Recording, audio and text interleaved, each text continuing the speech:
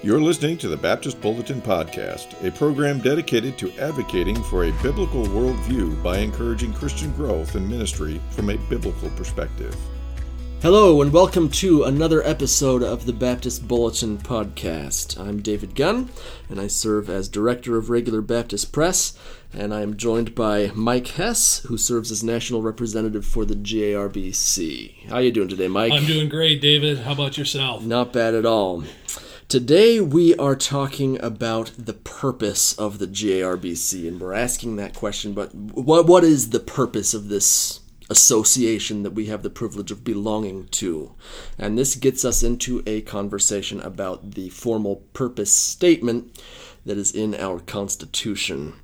If you had been present at this year's annual conference, and if you had attended the business meeting partway through the week, you would have heard us address this and talk through a proposed update that we're making to the JRBC purpose statement. So we wanted to just take this episode of the podcast to kind of talk through that proposed update, why we are moving in that direction, kind of the rationale behind it.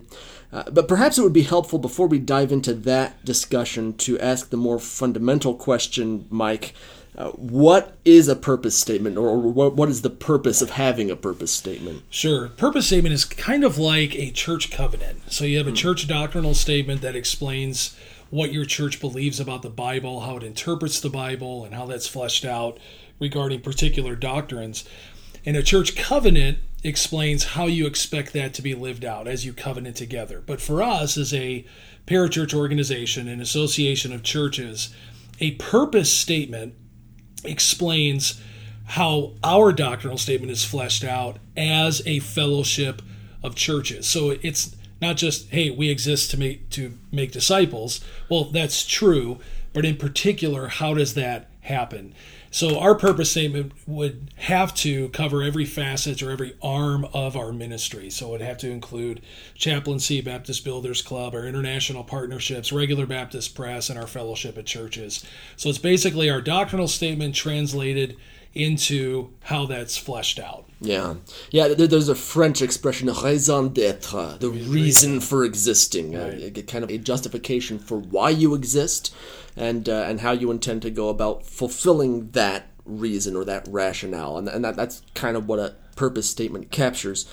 And I'm glad that you differentiated that from a doctrinal statement, or we call ours articles of faith, because they are two related but different things. And a purpose statement is not meant to go into all the detail that you can put into your articles of faith or your doctrinal statement. It's meant to be a lot more succinct, a lot more focused, and just to kind of give the thrust of who we are, why we exist, and what we're trying to do with our existence and with our ministry. So having said all that, why don't you kind of explain what led up to us proposing this change in our purpose statement? Sure. So every year, twice a year, we have our Council of 18 meetings, one in November and then another one before our national conference in June. These are great meetings, and for myself personally, they contributed a lot to my life, where I was able to rub shoulders with some extremely wise men and learn and be mentored and learn a lot of things regarding leadership and administrative things. One of my first meetings as a national rep, it was brought up by the council that we need to re-examine our purpose statement. At the time it was 47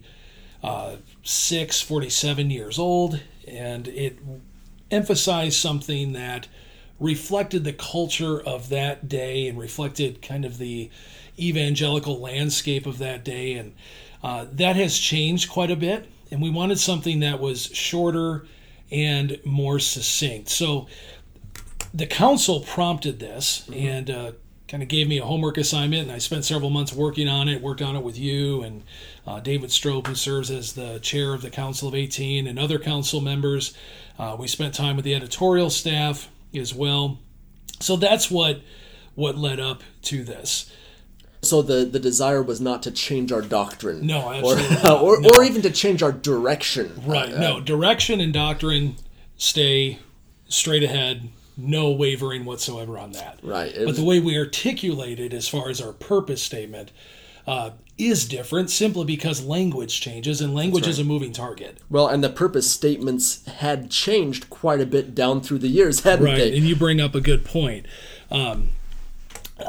For instance, okay, so I'll go back. The GRBC has actually had 3 purpose statements. And let me just say, we will include a document with each of these purpose statements in the show notes if you'd like to follow along with us as we're reading through these. Great.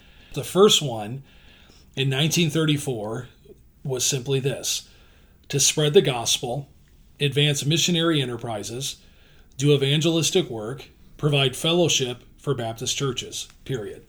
And so then it was updated in 1949 to spread the gospel, advance missionary enterprises, promote evangelism, and provide fellowship for Baptist churches. This statement governs the policy of the association only, and in no wise makes mandatory any like policy in any fellowshipping church. And that one lasted, it went from 1949 to 1971. Then the current statement that we've had since 1972, I'll just go ahead and read the whole thing here. Buckle your seatbelts because this one is a tad wordy. And if you're still awake after this, we will get into the proposed new one. So just listen to this wording: to maintain an association of sovereign Bible-believing, Christ-honoring Baptist churches, to promote the spirit of evangelism, to spread the gospel, to advance regular Baptist educational and missionary enterprises at home and abroad, to raise and maintain a testimony to the truth of the gospel and to the purity of the church, to raise a standard of biblical separation from worldliness, modernism, and apostasy, to emphasize the biblical teaching that a breakdown of divinely established lines between Bible believers and apostates is unscriptural, and to be a voice repudiating cooperation with movements which attempt to unite true Bible believers and apostates and evangelistic and other cooperative spiritual efforts. And I want to pause here. That's the period, the end. Say that 5 times fast. Correct. With each of these statements, so you have the one in 1934, 1949, 1972. Each of these were written by godly men. They loved the Lord. They loved the local church. They were passionate about disciple making. And we are greatly indebted to them for the foundation we have as a fellowship. We're almost 90 years old. You'd be hard-pressed to find many fellowships, associations, even denominations who in 90 years never wavered doctrinally. I don't say this to brag or boast. Our boast is in Christ. So we're grateful, though, and I say that, my point being, we're indebted to these men. They wrote this with the purest of motives. And many of these men are our spiritual heroes. We're grateful for them. I rarely go to churches where people don't tell me they came to know Christ under their ministry. So we rejoice in that. So we're not belittling that. It's a reflection of, again, the landscape of that day. Yeah, that's right. I would argue these statements were not bad statements. Correct. For the day in which they were written and enacted. They related to situations, circumstances, discussions that were current for that time. And so we're not in any way trying to abrogate our history or deride our history. Rather, we're just saying as the landscape has changed, as the conversations have changed over time, and as the major controversies have changed that churches face, we just need to update our language accordingly. Sure, absolutely. And that's, again, with language being a moving target and the theological landscape changing from decade to decade, it's important that this constantly articulates what we're all about in whatever culture we're in. So here's the proposed new one that was proposed at the business meeting at the National Conference in Des Moines last June. I really like this. This isn't the statement, but before I get to it, I really like this. I like the way it's written. It's very biblical, it's gospel-centered, and more than anything, it articulates well what the mission of the church should be all about, and it explains what the GRBC is all about in many ways. So here we go. The GRBC exists to glorify God by assisting churches in biblical and dynamic disciple-making as an association of autonomous, Bible-centered, Christ-exalting, gospel-proclaiming Baptist churches. Based on our commitment to doctrinal purity, we collaborate with like-minded ministries that share our beliefs and our passion for making disciples of Jesus Christ. It's quite a bit more concise. It is. And quite a bit more accessible. Correct. And I would argue quite a bit more focused on who we are and what we're doing. Amen. So what are some ways that this is a massive improvement that you see, Mike? First of all, the emphasis right off the bat is to glorify God. That's why we're here. And the other thing on top of that is how we assist with dynamic disciple making. Okay, that's where you include Regular Baptist Press. And then it goes into who we are. We're not a fellowship just of people. We're a fellowship of churches that have voluntarily and congregationally chosen to be a part of us. Bible-centered, Christ-exalting, gospel-proclaiming, and we're an association of Baptist churches. And then it talks about our commitment to doctrinal purity. Here's where the whole issue of separation comes in.